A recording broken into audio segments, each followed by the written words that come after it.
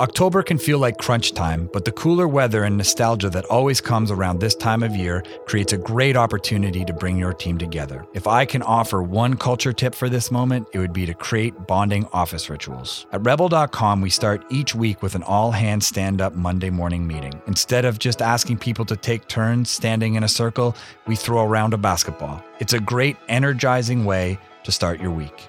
The whole thing is recorded by someone wearing an orange-branded Rebel construction hat with a GoPro attached. Anyone who misses the meeting can catch up later on. The construction hat actually comes from another weekly ritual that we have at Rebel, Friday lunches. Every Friday, we recognize birthdays, work anniversaries, and special cultural announcements like our next corporate 10K, and we also hand out high fives. These little, easy rituals brought us together as a team and definitely bring a little energy, fun, and focus to our work. Until next month, this has been Rob Villeneuve, CEO of Rebel.com and Startup Canada Fellow for Culture and Engagement.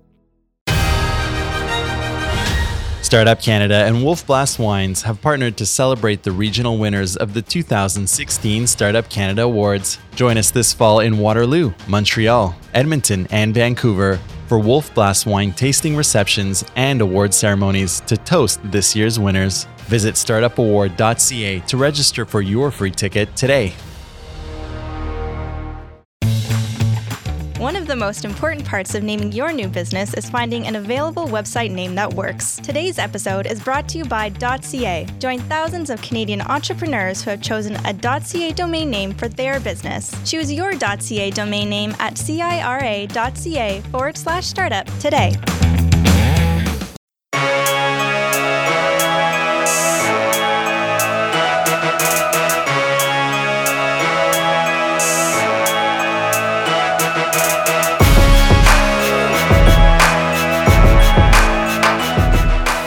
Storytelling, the journey of real change makers and discovering their impact on the world we live in.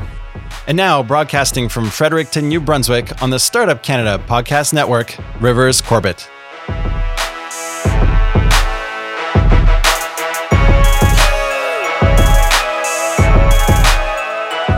Welcome to the Startup Canada Podcast, a show serving Canada's entrepreneurship community. I'm your host, Rivers Corbett, the CEO at coachingbyrockstars.com. Startup Canada Podcast is a production of Startup Canada, the rallying network uniting Canada's entrepreneurship community. And on this podcast, we connect you, the idea person, the startup founder, the creative thinker, with the movers and shakers of Canadian entrepreneurship. On the show, we will fill you in on the trends, opportunities, and possibilities of your next steps as an entrepreneur. And we're going to have amazing conversations on advancing entrepreneurial success and growth in Canada.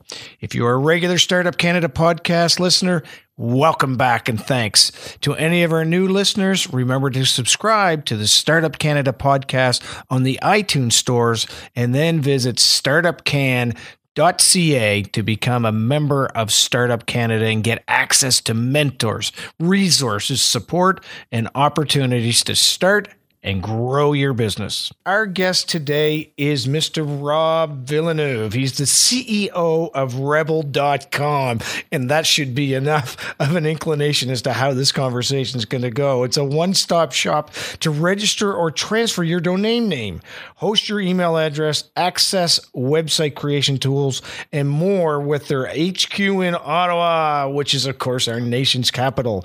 Today's show is all about culture. One of my favorite all-time topics, and because today Rob has built a strong culture of innovation, collaboration, and well-being at Rebel.com, even while pivoting, rebranding, and scaling the company. As one of Ottawa's 2016 Top 40 Under 40, Rob invests deeply into his team, customer relationships, and has built a strong community passionate about the Rebel.com brand. Love it. Rob's expertise is in the culmination of 2 decades of work in domains, software development, and web solutions, but his real passion is in building agile teams and authentic corporate cultures. A bearded tech geek. We're going to call you out in that, Rob. Rob galvanized the Rebel team to experiment with innovation and new technology at every opportunity. Rob contributes to national and international internet policy development through his involvement with CIRA, which is the .ca gang, and ICANN. He is also a Startup Canada Fellow for Culture and Engagement and is a contributor to podcasts, publications that support creators and innovators to succeed. And it's why he's on the show today, because he's a contributor. Welcome to the show, Rob. Thanks, Rivers. Thanks so much for having me. I'm stoked to be here and to talk about some culture. Let's do it, dude. Well, let's start with you first. Let's talk about you, your journey, and, how did you find yourself at the helm of booming Rebel.com? Awesome. So a little about me, the bearded part is true. Nice. But I get to this age where you start to lose your hair, so the beard comes in to compensate. So that's that story. But no, my personal life, I'm married happily with my wife. We're expecting in October, so that's what's going on with us. Congratulations. We have a lovely dog as well. We live in Ottawa. My journey to be coming at the helm of or the CEO of Rebel.com really started, with being a tech geek. I was studying computer science at Carleton when the web was really just taking off in the late 90s. And like all of my peers, we made living in the summertime, building websites for people and getting people online. Which kind of evolved into my first startup, which for most people my age is some kind of web development firm. Right. It's what all the geeks were doing back then, back in the heyday. And from there, I've had a few different jobs along the way, but most notably, I've failed a startup, crash and burned, right after university. But I call that my master's in failing a startup because welcome to the club. Yeah, because it costs about the same amount of money and takes about just as long, and you learn probably just as much as doing your master's. Right on. But that was my foray into being an entrepreneur, and after that, I went and worked for a larger web agency here in Ottawa. Got to deal with a lot of awesome customers and bigger customers, and kind of really hone my skills. But after that, I wanted to get back into business, and I went and talked to the guys at Rebel. Back then, we were more known as Domains at Cost before our rebrand.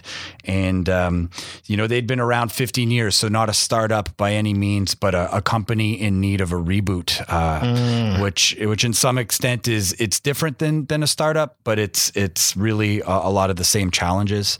It's the challenges of running and operating a business. And it was well established and well running at that point, but, not growing any longer. And the main brain trust at Momentous at the time was focused on other endeavors. We had a bunch of different companies running at the same time and all in different points of their journey. And they didn't have anyone to really look after this brand. So they said, hey, come in and don't break it. So, I joined the team. I did what I thought I needed to do. I tried to fix the things we needed to fix. I tried to hang on during some of the tougher times. But ultimately what happened was we started to see some success. And that emboldened us. And we said, oh, okay, I think we're headed in the right direction if some of the things we're trying are starting to work. So it's been 6 years at the helm of Rebel.com now, but most notably in the last couple of years, it's been a return to growth for us. It's been a rebrand. It's been a rebuilding of our culture from the ground up. Every aspect of our culture has pretty much changed to be rejuvenated.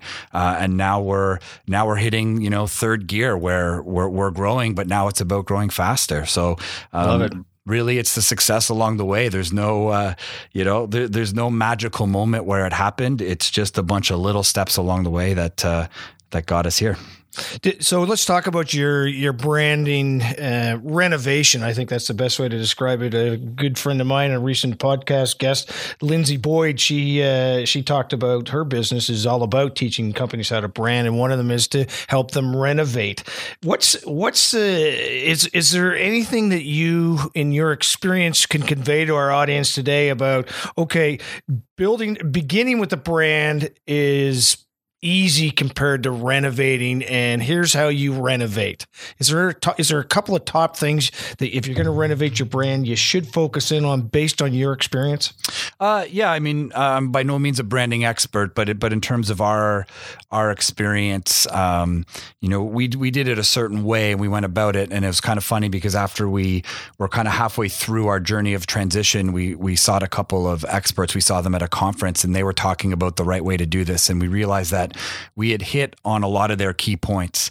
And really, when you talk about rebranding, for us, it wasn't about starting with the brand.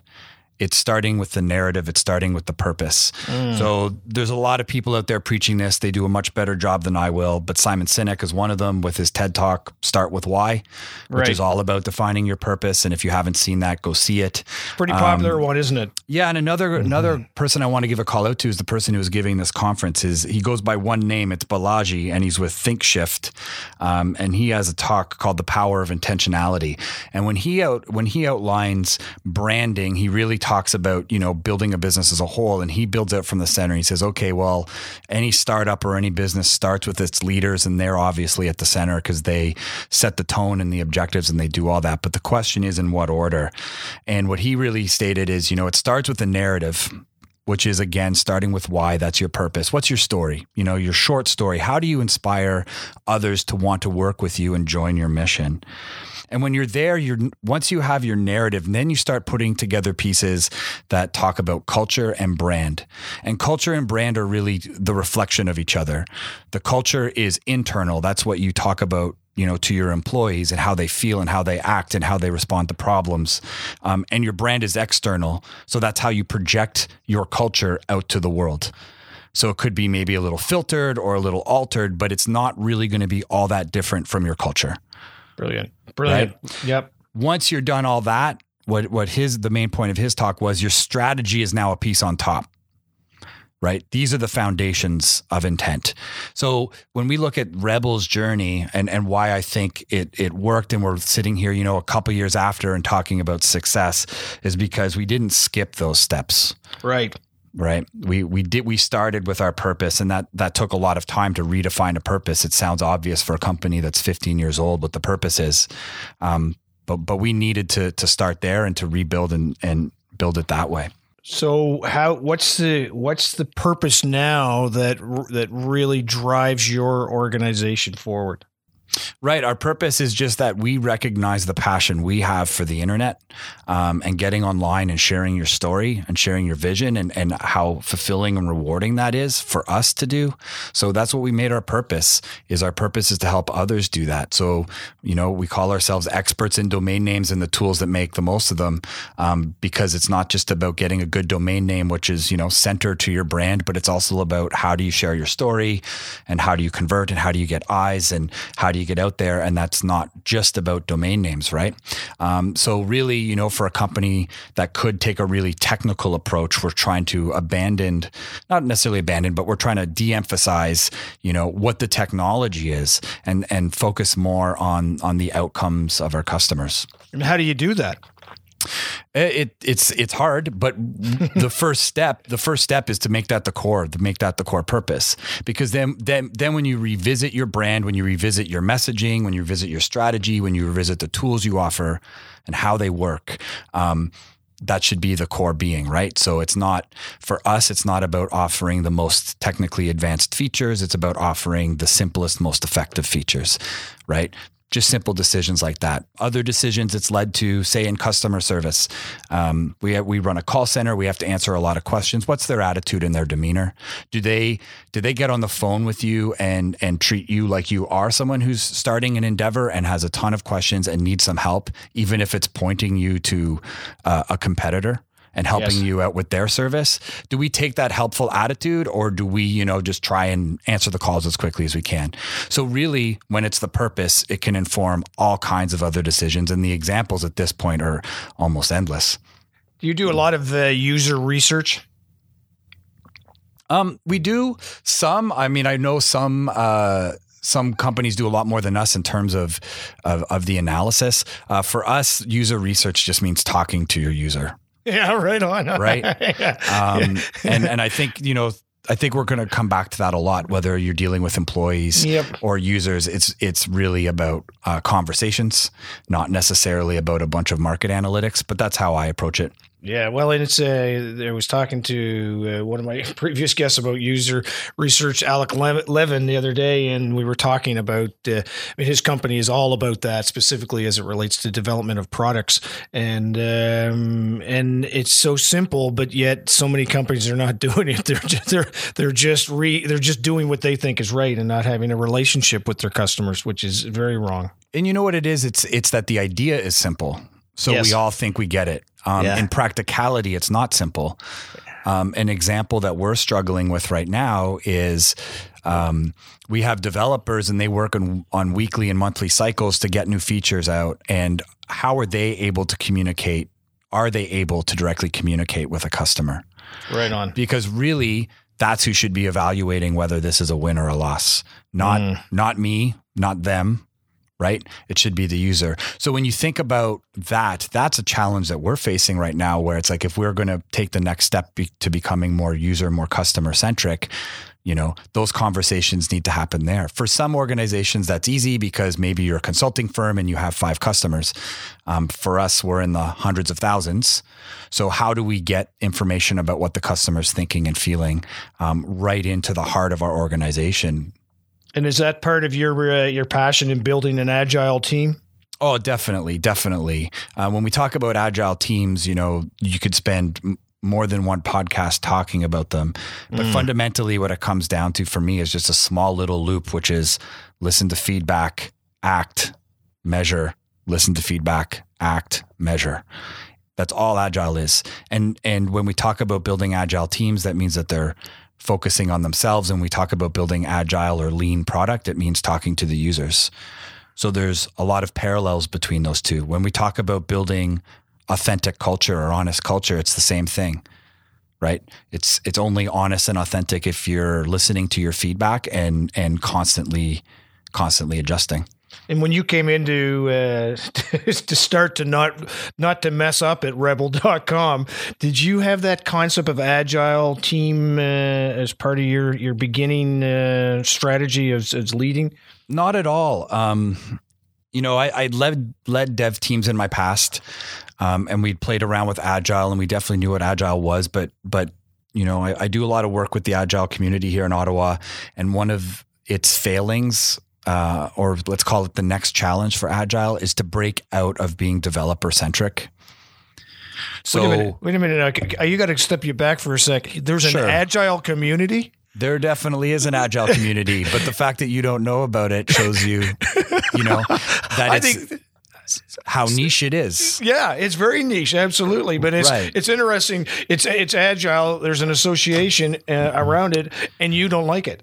You say there's some challenges with it, which is kind of good. I think that their challenges, let me put it this way. When I look at, you asked about Rebel's strategy, and you said, did I intend to be agile? And the answer is no. I intended for the dev team to be agile because I'm a developer, and that's where agile is used. Okay, cool. But what happened was it worked. It took a team that was kind of down in the dumps and not really thinking that they were valued and didn't know their direction and didn't think their opinions were being followed and didn't think we were listening to users. And they were really down and beat up. And once we start to put agile methodology in, they became, inspired, engaged, more productive, were probably doing less work overall, but hitting better targets, all of these outcomes you want. And what happened was the teams that were neighboring us took notice. Right. And said, well, wow, that transition of the dev team in the last 6 months has been, epic. How did you guys do that? And I didn't have an answer. I said, we started to do agile. Right. So What happened there was I took it to, I think it was the marketing team next, and I just started to ask them some of the questions that Agile coaches ask. Yes. About how do you measure success? How do you know you're doing a good job? Could you check in at any moment in time and know you're on track or off track? How do your users contribute? How do your employees contribute? All of these questions, and they didn't have great answers. They had a process, but they couldn't answer my questions. So I said, well, why don't you just try Agile? Here's how it works. And after the marketing team did it, now I had 2 case studies. Well, the accounting team wanted to try, and the customer service team wanted to try, and the operations team wanted to try. And the next thing you know, I had an Agile organization on my hands. Love it. And Rob, does it form the basis of your corporate culture? Is that the hub? 100%. Yeah. 100%. And Agile comes in many, many forms and many layers. But I think when I look at it, I say, I already spoke about the foundation. The foundation is, are you regularly checking in? Are you asking for feedback? And are you acting on it? And do you have an experimental attitude towards changing things to achieve better outcomes based on that feedback? And really, really, that's it. All the other stuff we do is to help, and our safety nets and our tricks and our ways to help people do that. But those are all tricks on the foundation. The foundation is just that. And why I come back to the Agile community and say I think we can do a better job is I've witnessed the power of Agile to non-development teams. I've witnessed it to our organization to be the heart of its culture. I've witnessed it for my wife, who's an architect here in Ottawa and has her own architecture firm. When they were first getting established, I asked if I could be their coach. We set them up on Agile. From a software perspective, there's not a technical bone in any of their bodies, but from a work productivity perspective, it's really helped, and it's become the foundation of their business. So I'm looking at this and saying, wow, this tool is really powerful, but we still call it a product development strategy, or we still call it a way to lead a dev team. When really it can be the foundation of an organization. It can be foundations of teams that have nothing to do with software or product development. Where have you seen in the most unexpected company that has taken this Agile approach that has really transformed a company, if you can answer that question? It's kind of hard for me because this is where I'm at the moment, because I can see this problem without trying to solve it. Right. If I could make a plug for the Agile community, they have a conference here in Ottawa. It's called the Gatineau Ottawa Agile Tour. It's someday in November. You can look it up online. And I'm looking to take a talk with them to really engage that community and talk about these challenges about, the more we think Agile is useful for our little developer technical community, and the more we layer on terminology that only works for us and examples that only work for us, the more we're limiting Agile's reach. Right on. So I hope to be a little bit of an ambassador about this, or to spur it on a little bit. Maybe this podcast will spur it on a little bit. The best example I have in the wildest is honestly my wife's architecture firm. They don't even have a software dev component. Like my Rebel still has we still deliver a technical good, and we still are dominated by a technical team. So it makes a lot of sense to have Agile as the core foundation of your culture. But for them in the architectural discipline, their starting point couldn't be further from a tech team. However, all the challenges of that team are the same. Cool. Well, look, I follow you, rebel.com on Twitter, and it's so cool to see your photos of your team in action and all that kind of stuff, and with Uber puppies to planking and so on. First question is, does your team mind you posting pictures of them in action, or you just say, screw it, I'm going to go ahead and do it anyway? And second of all, does it really, and I presume that they enjoy it, or else, you would respect that, but is there an element of that helps drive the heart, the emotional piece of Rebel being such an awesome place to work and live, and therefore we should, and being Agile is all part of that. Is that the emotional piece? Yeah, and to be honest with this, to be honest with your culture means it fits. And we shifted a little bit of our culture in the direction we wanted, but we didn't choose a culture that was the antithesis of what we are. Right. And when you look at what we are, we're a bunch of people who share on social media. we're a bunch of people that do those kinds of things anyways. We just decided that we were going to be open and honest about it with our brand as well as our culture. Right. Very cool. So I don't think, people haven't come up to me yet and said, you're sharing too much. I have a lot of people come to me and tell me they're very envious of what's going on. Yes. So that kind of tells me, we're doing something right. And how big's your organization right now, people-wise? We're about 50. Nice. No, how many were there when you started 6 years ago? Yeah, it's a difficult question to answer because back then we were, a member of a parent organization. Okay, right. But working directly on us, probably the low point was about 5 or 10. Fantastic. Somewhere in there. And then a lot of help and support from the other organization. As we've rebranded Rebel, we've adopted pieces of that organization in to become us. Yes. And that's how we've grown. Did you ever, once along your journey, when you were brought into not mess it up, say, what the heck am I doing? Oh, all the time. I love it. Yes. Even this morning. Yeah. Even this morning. I love the honesty of my guests. They're just so, it's hard. And yeah, I made mistakes. It's so transparent. I love it. I think, if that's going to be our brand and our culture, and we're going to honestly say that we're being authentic about it, then we all have to be it. Myself too. Right. We've done things in town to engage with the community. There's one called, and pardon my language, but it's their name, Fuck Up Nights. Yeah. What is that again? Yeah, so we've dealt with the Ottawa chapter. I want to hear you say the name again. I love it. Yeah, Fuck Up Nights. Nice. Is that nights as in armor nights, or night in the sense of darkness? No, it's night as in like we're going to meet at nighttime and we're going to talk about how we screwed up. Beautiful. Because there's so much more to be gained out of those failures, and if we're embarrassed by them and refuse to share them, then people aren't going to get the most out of them. So I have no problem telling you that even this morning, I think that's part of the entrepreneurial journey, is that, you have gut checks on things. Right. If you truly are passionate and you truly do care about what's going on, you're going to have those constantly. Yeah, absolutely. Well, let's talk about the outside now of your world. We've been talking a lot about the inside, and we did talk about a little bit there about Fucked Up Nights. I love it. And my question is, so how do you engage your community of customers who you technically don't have direct control over? We just try and do everything we can to engage with them. So, easy points are we engage with them obviously on our website and the tools we deliver and the tools we use to monitor what's going on.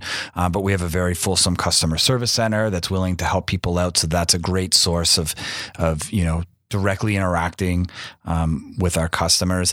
But other than that, it's hitting the road. It's getting out and doing podcasts, going to events, speaking on panels, going out to other nights that are in the city, or even, anywhere really, that we think our customers or potential customers are, and go and start a conversation with them. I don't think that there's anything secret about how to engage customers, other than it takes a lot of work. So you got to be committed to do it. But there's no magic behind it. How does someone, I get asked sometimes, how do I market my business? And my natural response is I open up my mouth and I just talk about it. And so I know how to get onto podcasts and so on. And here I am doing this one full time now. It's great. But how would you recommend that somebody who is starting off gets onto podcasts or gets to speak? Is there some sort of trick to the trade about how to do it? Or is it just pure networking? No, in my experience, it all just, it comes, these things feed into each other. So the rebel.com angle is we're going to help you do that online. We're going to get you a domain name and a website and email and help you get content published. super easily so that you can start to share your voice online. You can connect it with your social media, and you can take that angle. And what we like to do is share our experience because we're doing that. So we'll tell you what we do and what works and what doesn't, and share that experience with people who are getting started up. But then the rest is on you. It's true. It's hitting the streets. There's so many networking events these days that you could honestly be out there probably 5 nights a week in Ottawa, and I'm sure it's the same in other communities. There's no excuse to not go out and share your ideas and your thoughts. And I was listening to some of your previous podcasts, and I think I've heard this before on your podcast, but I truly believe in it. It's when you're getting started out, there might be this part of you that wants to keep everything a secret because the idea, is precious. But the reality is it's the execution that's important, not the idea. And part of the execution is networking, which means you got to tell others about your idea to get them excited about it. Nice. Right. So, again, there's no secret. It's just hard work. Right. It's just hard work. Well, I appreciate that reinforcement. And there is a common theme that we're getting with a lot of our guests in referencing that. It can't stay in the closet, that's for sure. Well, look, let's kind of pivot to something that's near and dear to you, and that whole area of internet policy development. You're a community builder in your own right in Ottawa and Canada. Can you tell us about your involvement with the CIRA and ICANN, and how are you actually involved with the development of national and international internet policy? Yeah, sure. So, with CIRA, I'll help you out there. It's a lot easier to say CIRA than Thank you. So they're the .ca registry, and I won't bore you with the details about the differences between a registrar and a registry. But ultimately, when you get a domain name set up, the registry offers the technical solution, and the registrar is who you deal with to get it set up. So think of it like a broker. So we deal with CIRA as one of our suppliers. So we help people register .ca names with CIRA. That's our role. So we're heavily involved with CIRA all the time. And we get to see exactly what, our users are saying about them, and what their pain points are and their difficulties. So really my involvement with CIRA started there, just fostering that relationship of giving good feedback and being, part of the supply chain. But more recently, I've joined their board of directors. So this will be my 3rd year on the board of directors, where it's more about seeing problems at a higher level, setting the vision for the domain name space and the internet space in Canada moving forward. And CIRA has a lot of initiatives going on, that address a whole bunch of key topics that are related to domain names, but not exactly domain names. The internet performance test, to name one, is where they're helping Canadians measure the performance of the internet and presenting that information back in a digestible format.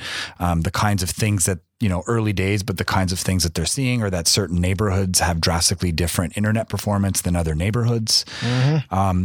And looking at that as a serious issue about, not just an economic divide, but a technological divide, and what is the impact on our society. So they're doing some great things there, and it's fun to be able to get to contribute on a whole bunch of stuff like that with CIRA.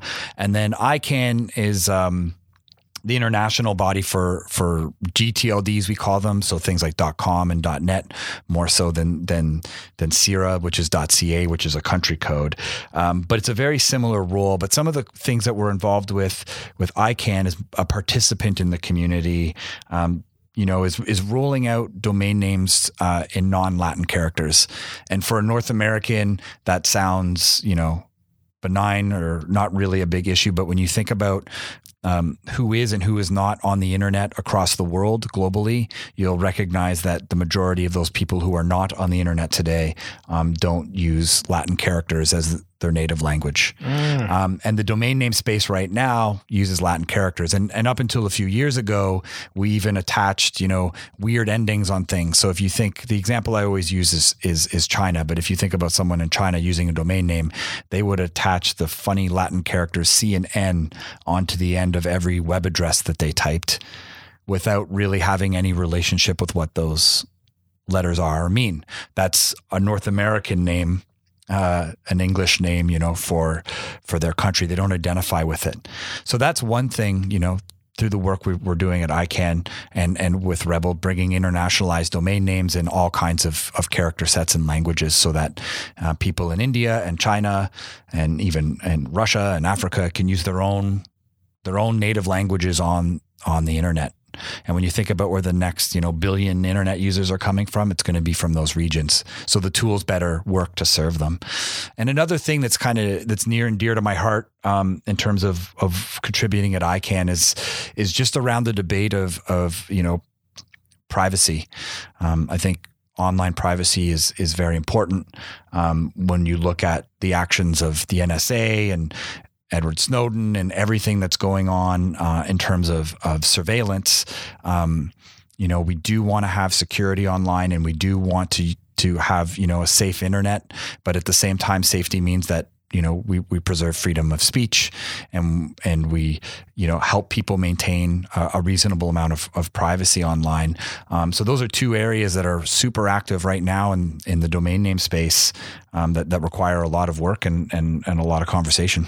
Yeah, I appreciate that insight. I was going to reference, what are the things we need to be focused in on going forward, and you allowed us that look without me asking the question. So thank you very much for that. I heard an interesting. You talk about how the internet is becoming much more involved with society. I was listening to the big radio station in our city of Fredericton today, and the question came on: how many last year? 11% of newborns had this happen to them. And, everybody goes, cleft tongue, all that kind of stuff. But no, they were given, their parents got them email addresses to start their journey with life. And they were writing things to their kids for the last, 2 or 3 years. So it's no doubt about it that the internet is really becoming integrated into so many different aspects of our life. And privacy is a critical concern with that. No doubt about it. Oh, yeah, of course. Yeah. And we see that all the time. We have new parents. I'll do this, I'm sure. Yes. Register domain names for the child so that they have their own domain name. Yeah. I've got 3 kids, and they all have their own. And my youngest, I was taking her to college today, and I was just reminding her of that. And she says, "What do I ever want that for, Dad? I'm not going to want that." And she's 17, so of course, she doesn't have long-term vision. She has short-term vision. And one of these days, she's going to be happy. One of these days, she's going to thank Dad. Yes, she's going to thank Dad. Well, one of the questions I have, Rob, is really to help me ultimately as I coach and mentor and work with startup entrepreneurs. People always ask me, how important is it to have a .com address versus a .ca, net, org, whatever? How do you respond to that as somebody that really plays deeply in that game? My first response is to get them all. Yes. Because that's the obvious one that benefits us. Yes, that's right. Of course, it's good for business. Yeah. But there's some theory behind this. So obviously, it's really up to you. I think in North America, we have a certain perspective, but it's not the perspective shared by the globe.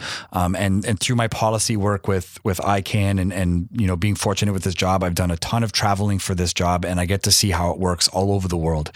And it's only in Canada and maybe Mexico is it a question of should I get a CA or a COM?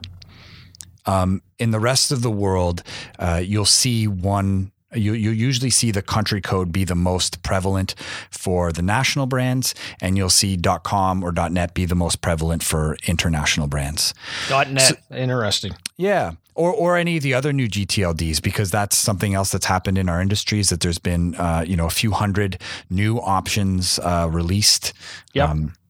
.apps are coming out soon, .web, .golf, .pizza.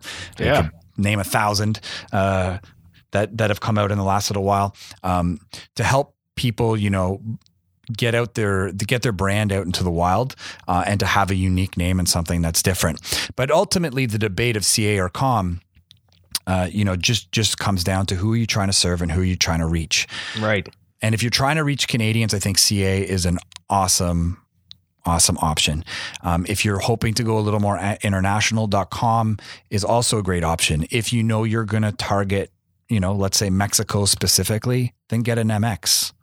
It's really about where you're going to target, who are you trying to reach, and what are they most used to is really the answer to that question. So it does involve you generally getting more than one.